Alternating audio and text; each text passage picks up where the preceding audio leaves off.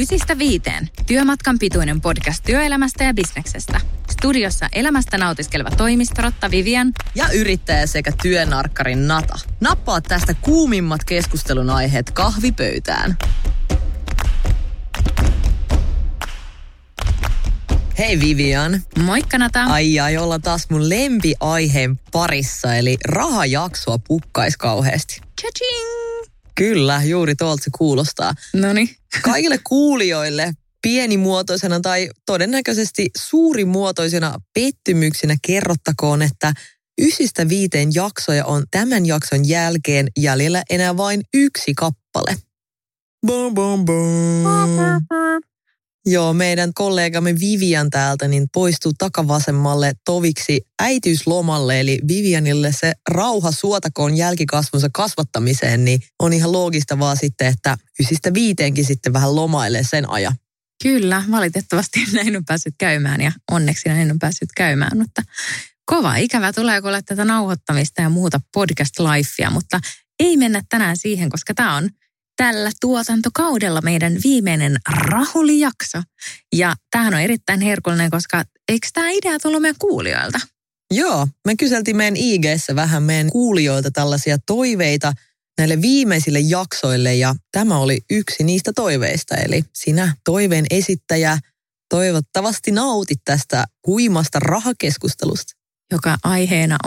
Jonka aiheena on siis pihistäminen ja panostaminen. Jes, eli Nata, kerro mulle suoraan, mihin sä oot valmis panostamaan? No minähän kerron. Mä kirjoitin nämä 3 asiaa ihan tähän ylös, jotta olisin mahdollisimman spesifi. Asioita, joihin panostan ja nimenomaan tässä järjestyksessä. Ensimmäisenä on ruoka. Yllätys, yllätys. Kenelle tuli yllätyksenä yhtään kättä ei nouse.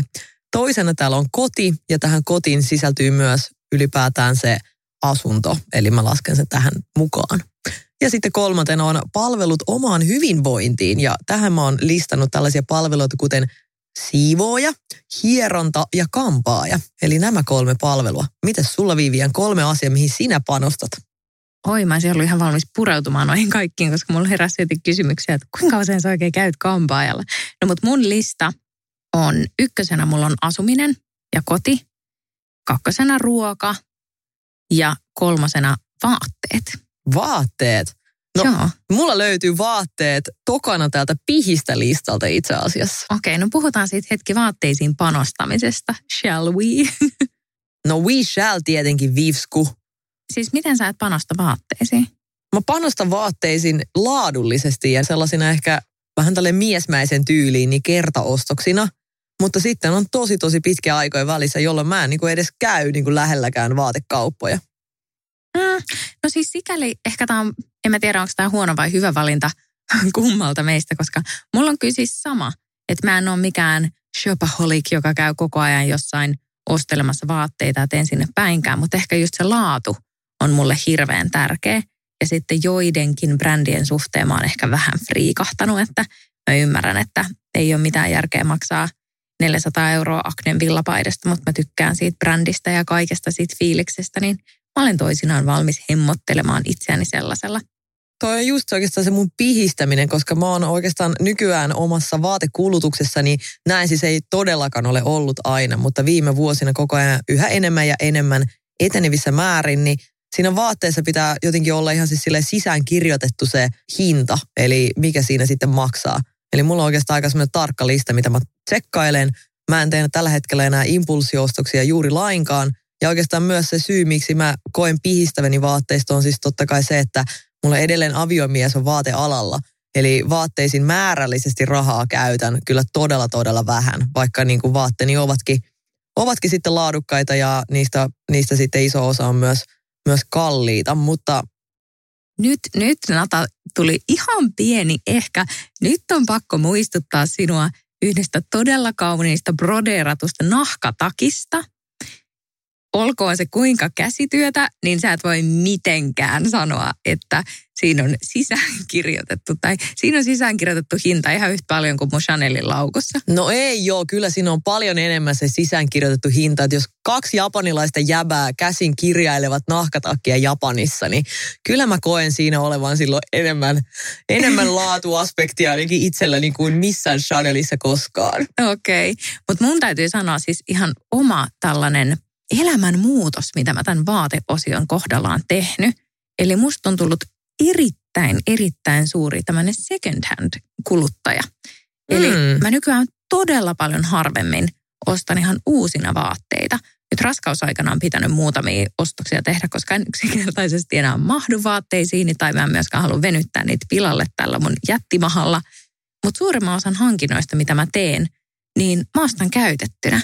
Koska siinä mä saan tyydytystä siitä, että mä löydän niitä mun lempibrändejä tai mä löydän sitä tosi korkeat laatua, mutta mä saan sen niin kuin järkevämpään hintaan. Ja kun ei enää jaksa kiertää kauppoja ja just vaikka nettiä selailee mieluummin, niin kaikki tollaiset FB-kirppikset ja tämmöiset, niin ne ovat kuin minulle tehty. Okei. No mutta toi asuminen ja sitten ruoka meillä kummallakin vaihtoivat päikseen paikkoja, mutta aika harvinaisen kyllä yksimielisiä siitä ollaan. Ihan poikkeuksena tässä podcastissa. No kyllä. Mikä on sulle asumisessa tärkeintä ja kuinka paljon sä oot valmis maksamaan siitä? Tällä hetkellä asumisessa oikeastaan on tullut lisää neliöitä, eli sitä avaruutta ja tilaa, jossa tällä hetkellä on sitten senkin sitten vuoksi ehkä valmis tinkimään sit sijainnista, eli olla muuttamassa nimenomaan kauemmas keskustasta ihan vaan siksi, että saa sitten neliöitä lisää. Eli oikeastaan tuntui aikaisemmin, niin sitten kun ei ollut ihan valmis panostamaan siihen asuntoon, niin riitti, että se asunto on vaan oikeassa paikassa, vaikka oikeassa kaupungissa tai sitten mahdollisimman lähellä jotenkin työpaikkaa, niin ei ollut sitten niin väliä, että mikä se asumisen laatu on. Mutta nimenomaan se ehkä asumisen laatu on sellainen, mihin tällä hetkellä haluaa. Eli sellaiset materiaalit, mistä on haaveillut. Nyt mulla on esimerkiksi puusepän tekemä keittiö tulossa. Eli se on sellainen yksi suurimpia panostuksia tänä vuonna. Sitten ylipäätään se, että mä oon aina halunnut asua meren rannalla.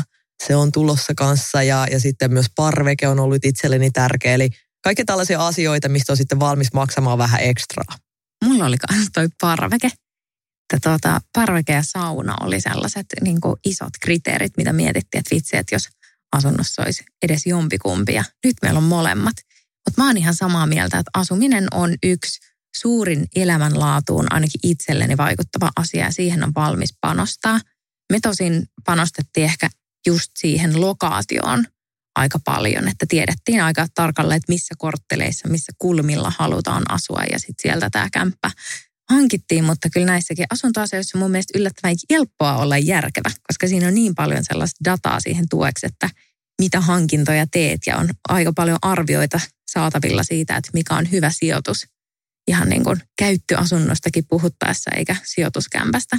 Juuri näin.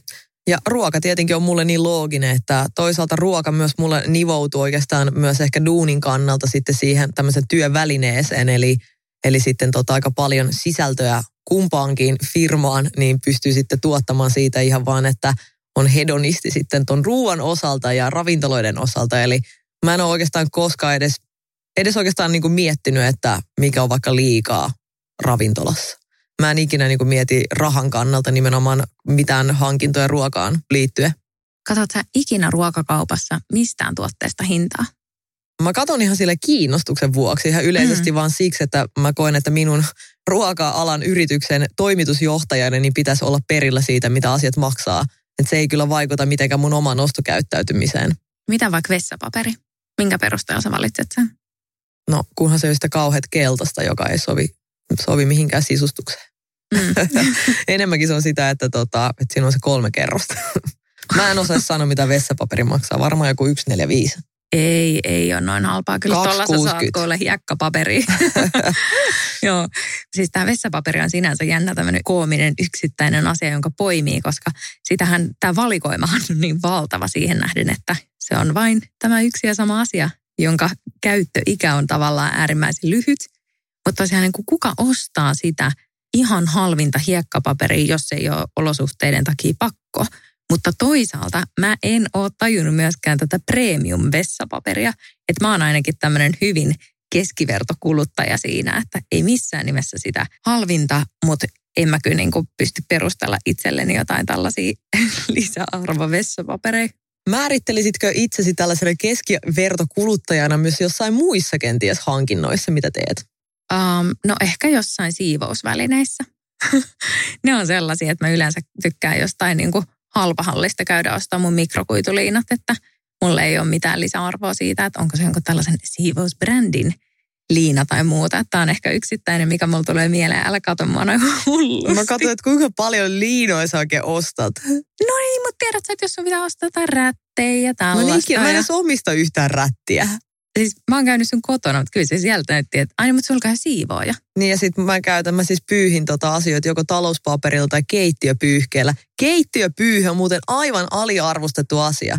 Mä korvaan oikeastaan aika usein mun rätit keittiöpyyhkeellä, joita mä vaihdan myös niin kuin varmaan joka toinen päivä. Eli sitten sen tiskauksen jälkeen niin helpompaa se tiskipöytän kuulee pyyhkeellä kuivata, kun sillä rätillä sitten yrittää hinkuttaa. Mutta mä oon kyllä samassa tiimissä tossa, koska mulla on älytön määrä keittiöpyyhkeitä, mä rakastan niitä, mutta mä en ymmärrä talouspaperia, siis se on suurin tuflausta. Tästä tuli tällainen paperipodcast, mutta kun päästä tästä vähän eteenpäin. Mutta siis jos puhutaan niin nyt oikeasti rahasta, niin mun mielestä talouspaperi on aivan järkyttävää rahan tuflausta ja mä en osta talouspaperia. Talouspaperi on mielestäni kierrätettävää Suomessa kuitenkin kohtuullisen pienen hiilijalanjäljen omaava arkipäivää helpottava väline, joka on aika pieni mun mielestä panostus. Mutta pyyhkeet on keksitty. No joo, niin, hei. Mennään eteenpäin.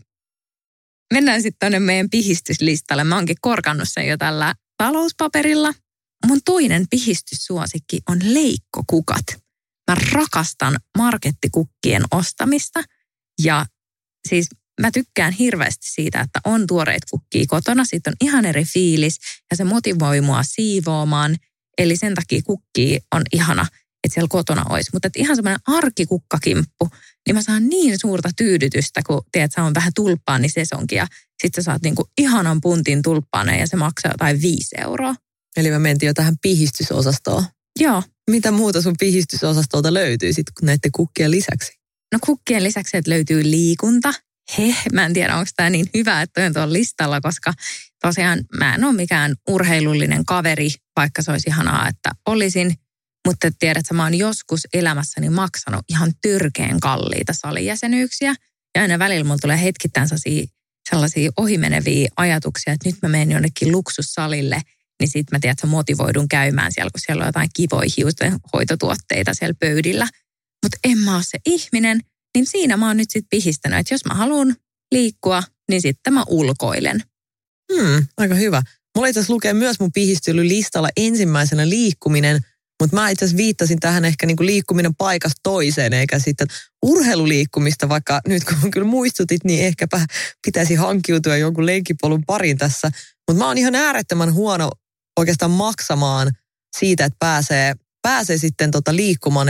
Esimerkiksi pelkästään se, että kun auton kuluja aikoinaan aviomieheni kanssa tarkastelimme, niin mä olin ensimmäinen ihminen, joka huusi, että toi auto nyt saa lähteä eteen.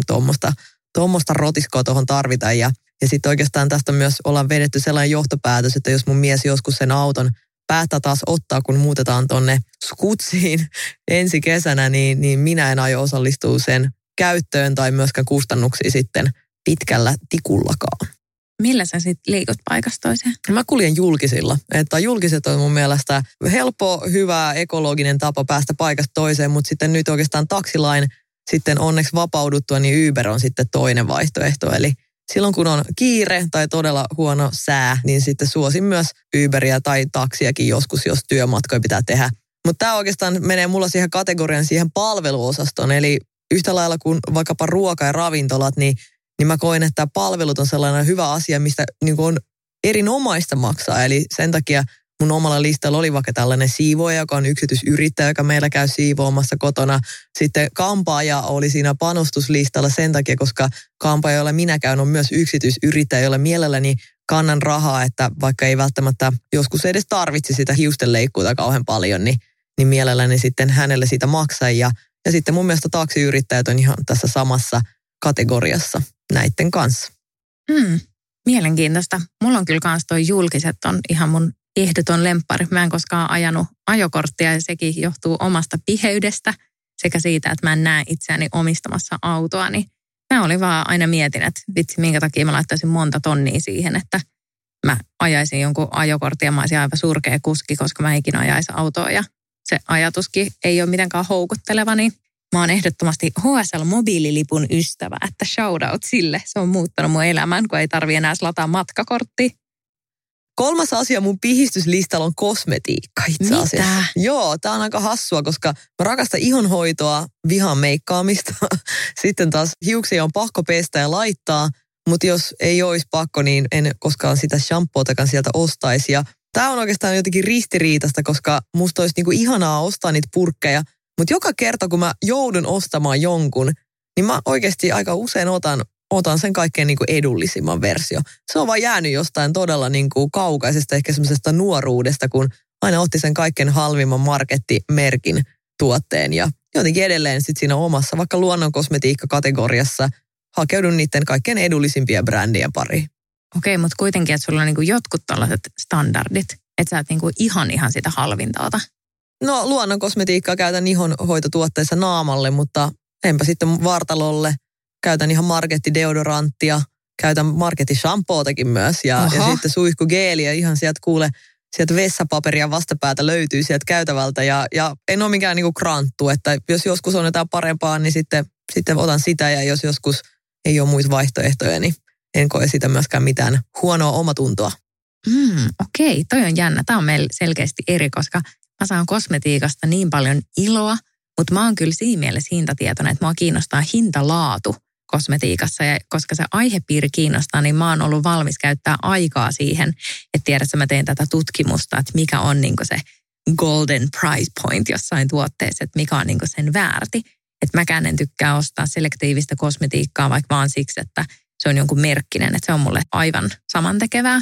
Mun mielestä aika hyvä esimerkki tällaisesta kosmetiikkatuotteesta, johon en ikinä olisi valmis laittamaan, niin 7 € enempää on kynsilakka. Mitä? Se on vaan todella outoa, että miksi joku haluaa maksaa kynsilakasta, joka on ihan sellainen, että se on 2 päivää merkki kuin merkki ja sitten se vaan kulahtaa aina pois. Ei pidä mitenkään paikkaansa. Siis sä tuut nyt mun himaan ja mä lakkaan sun kynnet erittäin hyvillä tuotteilla, niin se muuttaa sun elämän. Joo, tosta mä oon kyllä eri mieltä, mutta kynsilakan poistoaine on semmoinen, että mä ostan kyllä aina halvimman ja isoimman pullon, että litrahinta edellä otan mun asetonini. No niin. Samoin vanulaput ja tällaiset topsipuikot, ne on sellaisia, että mua ei kyllä kiinnosta niissä mitenkään hifistellä, että ne on sen verran niin kuin käyttötuotetta. Vähän tämä vessapaperikategoria tässä nyt tälleen nostaa päätä. No mites Vivian tässä oikeastaan pihistä panostaa, jos tämä ulotutaan koko elämään, niin olisitko valmis sitten pihistämään sinun omasta palkastasi tiettyjen asioiden takia vai sitten haluaisitko mieluummin panostaa sen vaikka palkan suuruuteen unohtaen vastaavasti jotain ehkä muita asioita, vaikkapa sitä vähän vapaa-aikaa? Toi on tosi vaikea, koska tämä on ehkä mulle myös tällainen aihepiiri, missä mä niin tähtään siihen, tiedät sä, täydelliseen sweet spottiin, että missä niin kuin nämä sekä hyvät tulot että mukava vapaa-aika pääsisi mahdollisimman hyvään suhteeseen. Mutta kyllä mä ennemmin tinkisin palkasta, että ottaisin vähemmän rahaa ja mulla olisi mukavampaa kuin se, että vaikka mun työmäärä kasvaisi ihan hirveästi tai muuta, tai työmäärä olisi, tai työtehtävät olisi niin kuin epämiellyttävämpiä. Se olisi mulle jotenkin tosi kova pala, ja mä luulen, että se onnistuisi, jos se olisi hyvin lyhytkestoista. Että jos mä tietäisin, että hei, että nyt on vaikka 3 kuukauden tämmöinen projekti, ja nyt pitää mennä todella äärirajoille ja tälleen näin, mutta korvaus on niin houkutteleva, niin sen mä pystyisin tehdä. Mutta ihan sellaisena, että no niin, että tästä eteenpäin tämä nyt on uusi todellisuus, niin ei missään tapauksessa. Entä sinä? No mä just täällä nostan peukkua tällä jälkimmäisellä, että kuvailet ihan varsinkin entisaikojen Nataa, joka sitten otti jopa sen kaikkein hirveimmän duunin aina ja kamalimmat työvuorot ja muut, kunhan se sitten vähän sitten kasvatti sitä palkkasummaa. Eli mä oon ehdottomasti siinä leirissä, eli mieluummin sitten lisää rahaa, eli lisää tuloja, että kuin sitten sitä pihistämistä. Tästä oikeastaan usein sanotaan, että tuossa keskusteltiin Julia Turenin kanssa hänen tällaisessa rahakateusjaksossa, Julian melkein kaikki rahasta podcastissa, jossa kävin vierailemassa, niin siellä oli itse asiassa nousi tällaisena hyvänä pointtina se, että tällaiseksi rahaviisaaksi voi tulla joko järkevöittämällä asioita, eli toisin sanoen sitten vaikkapa säästämällä, tai sitten lisäämällä sitä rahatuloa. Eli mä oon ehdottomasti kyllä tässä jälkimmäisessä. Että mieluummin aina jotain lisää. Ja tässä vastaavasti puhutaan sitten tällaisesta kultainen häkki-ilmiöstä, jossa sitten oikeastaan ollaan sitten siinä pisteessä, että se tietty elintaso tai saavutettu etuus tai saavutettu palkka on sitten luonut ympärille sellaiset puitteet elämään, josta ei enää oikeastaan pääse edes pois. Eli sitten jopa sen vaikkapa palkan vähentäminen, niin vaikka se pienenisi ja olisi silti parempi kuin vaikka keskiverto suomalaisella, niin se silti vaikuttaisi tuntuvasti siihen niin kuin elämäntason laatuun.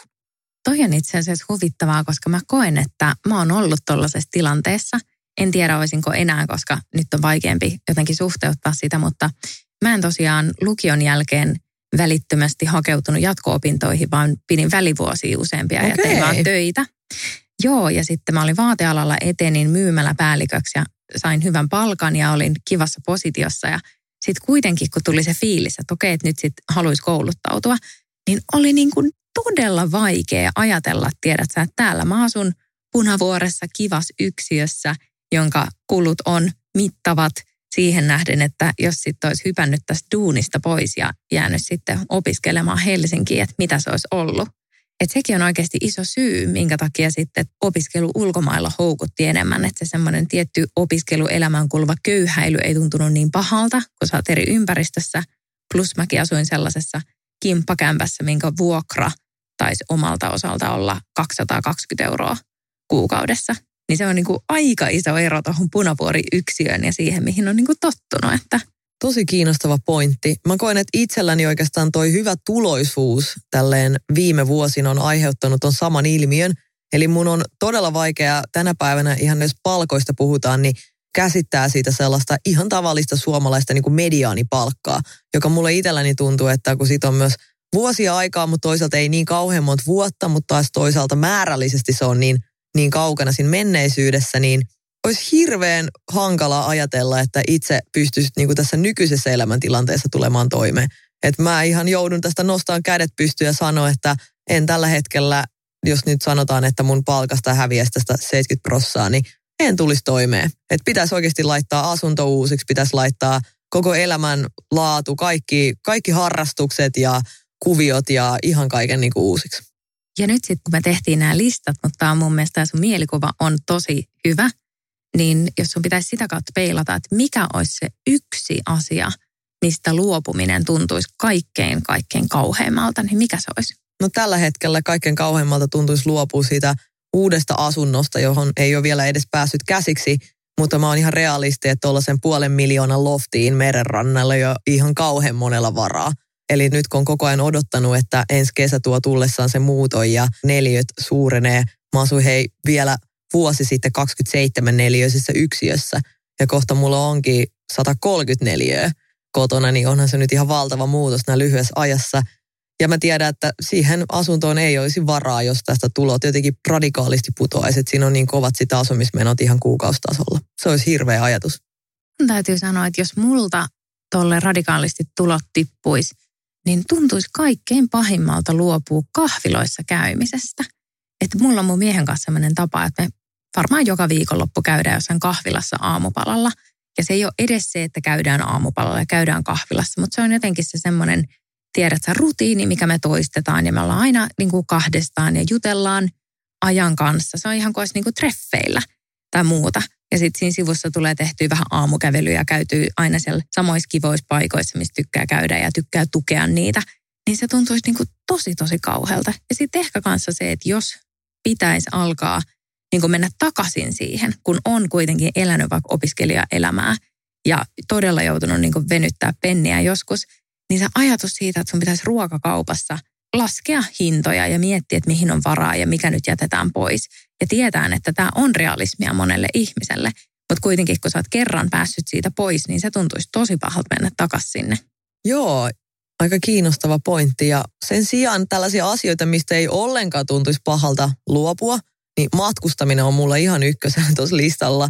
Että ei kyllä niinku harmittaisi niinku gramman vertaa, jos ei seuraavan 3 vuoteen tarvitsisi lähteä yhtään mihinkään matkalle. En tästä niinku minkäänlaista ikävää kokisi. Että sitten sen lisäksi, tämän matkustamisen lisäksi, niin mun mielestä olisi, kun tämä kuulostaa ehkä ihan sairaalta, mutta musta ei olisi ollenkaan kamalaa luopua myöskään niistä ravintolakäynneistä. Ihan vaan siitä syystä, että niitä on ollut niin paljon ja sitten on tullut enemmänkin vaan sellainen niin kuin tapa, josta ei välttämättä aina edes niin kuin nauti, koska se on myös työtä. Niin jos joku sanoisi mulle, että vuoteen et pääse mihinkään raflaan syömään, että nyt meet kotiin kokkaamaan, niin mä kokisin tämän jopa sellaisena niin kuin itselleni sellaisena inspiroivana muutoksena, että saisi taas tehdä kotona ruokaa oikein niin kuin ajan kanssa. Tämä on tällainen todella etuoikeutetun tyypin sanomaa ja sen tiedostan myös. Mä oon tuosta matkustelusta aika samaa mieltä, että sen verran paljon on päässyt reissaamaan ja niistä on jäänyt sellaiset elinaikaiset muistot ja tämmöiset, että ei ole niin kuin matkahammas ei mulla jatkuvasti kolota, vaikka totta kai reissussa on aina kivaa. Mutta toinen semmoinen rahareikä, niin alkoholi. Mä ei haittaisi luopua alkoholista, että kyllähän nyt viini maistuu. Toki nyt ei ole maistunut hyvin pitkään aikaa, mutta se on semmoinen, että ulkona käyminen, että se bilettäminen tai baarissa käyminen, johon kuitenkin on joissain elämäntilanteissa mennyt paljon rahaa. Jos mietit vaikka kuukausitasolla, että käyttäisi vaikka 2 kertaa jossain ulkona, niin siihen menee tosi paljon rahaa. Niin siitä luopuminen ei kyllä tunnu missään. Kiinnostava. Yksi tietenkin, mihin ei yhtään tällä hetkellä niin tuntuisi pahalta, mutta se olikin tuolla mun pihistylylistalla, eli nimenomaan toi vaatteiden kenkien shoppailu. Että nykyisellä niin kuin tällä vaatevarannolla niin pärjään varmasti helposti seuraavat 10 vuotta, kun nämä farkut ja paksut flanellit kestää, vaikka tuolla maassa pyörisi ympyrää, niin eivät mene miksikään. Niin. Ei, se on sama. Jos mun pitäisi alkaa nyt, tai en mä tiedä nyt esimerkiksi, kun tämä vanhempainvapaa alkaa, niin on hyvin todennäköistä, että enpä tule ihan hirveästi itselleni vaatteita ainakaan ostaa, että kyllä on kaapit täynnä jo valmiiksi ja tälleen. Ja onneksi tosiaan on kirpparit, että se nyt on silleen ehkä paras semmoinen mukava pihistelykeino. Mun mielestä tosi hyvä on korostaa tähän loppuun tosiaan se, että kaikki nämä asiat, mitä me tässä luetellaan sun kanssa, että jos sulla on sellainen fiilis, että sä pystyt jo luopumaan sellaisista asioista, jotka sitten ihmiset kokevat niin kuin ylellisyysasioiksi, niin se vaan tarkoittaa sitä, että pitää tiedostaa se oma hyvä tuloisuus. Että se on mun mielestä aivan niin kuin supertärkeää. Että ei voi niin kuin olettaa sitä, eikä voi keneltäkään muulta vaatia sitä, että luovun matkailusta, koska mä oon itse kyllästynyt siihen, kun on niin paljon matkailu tai luovun ravintolassa käymisestä, kun se on mulle jo niin arkipäivää. Eli mun mielestä se on tosi tärkeää korostaa. On ehdottomasti, ei mitään Rich Blainaus-viboja ja tosiaan tämän jakson ei ole tarkoitus olla kellekään mikään säästämisinspiraatio, että hei, älä mene ravintolaan, älä käytä 500 € bileillassa, että ei mitään sinne päinkään, vaan kuulijoiden toivetta pikemminkin tästä, että mitkä asiat on sitten lopulta tärkeitä. Joo. Sinne mä hautaudun varmaan uuteen loftiin kuule seuraavaksi 3 vuodeksi tätä suunnitelmaa noudattamaan, että on ainakin hienot seinät ympärillä. No mullekin tuli kiva fiilis, tiedät, jos mä mietin, että mitkä on parhaita asioita mun elämässä, niin ne on sellaiset sosiaaliset, tiedätkö, jaetut kahvilahetket ja niin kuin kotona olot ja se symboliarvo, mitä siinä on ja joku oman saunan lämmittäminen. Ihanaa. Pienestä se on oikeasti sitten kiinni. Joo, ja hyvä tällaista loppua meidän rahajaksoille. Eli jos ette ole kuunnellut näitä edellisiä rahajaksoja, niin sieltä löytyy myös vähän tiukempaakin asiaa. On muun muassa teemoja sijoittamisesta ja asuntoon käytettävistä rahasummista. Siellä on palkkaeroja ja siellä on myös tuloja sitten, jossa minä ja Vivian avataan ihan konkreettisesti paljonko me tienataan. Ja hei, jos jotain kiinnostaa se, että kuinka paljon rahulia nyt oikeasti sitten näihin ravintoloihin ja muihin uppoo, niin meidän yksi rahajaksohan oli rahapäiväkirja. Että se kannattaa mennä kuuntelemaan, jos nämä eksaktit numerot kiinnostaa. Hyvä lisäys. Kyllä, mutta keskustelu jatkuu Instagramissa. Laittakaa meille 1-5 vähän DM:ää, vaikkapa teidän top 3 panosta ja pihistä listat. Ja jos joku muu on esimerkiksi antitalouspaperi-ihminen, niin täällä mä oon valmiina komppaamaan teitä. Kiitos Vivian, tää oli superhauska ja ensi maanantaina nähdään taas ja silloin 9-5 tämän tuotantokauden näillä näkymin viimeinen jakso. Viimeinen jakso, uskomatonta. Mutta hei, ensi viikkoa ei itketä vielä. Moi moi. Moi moi.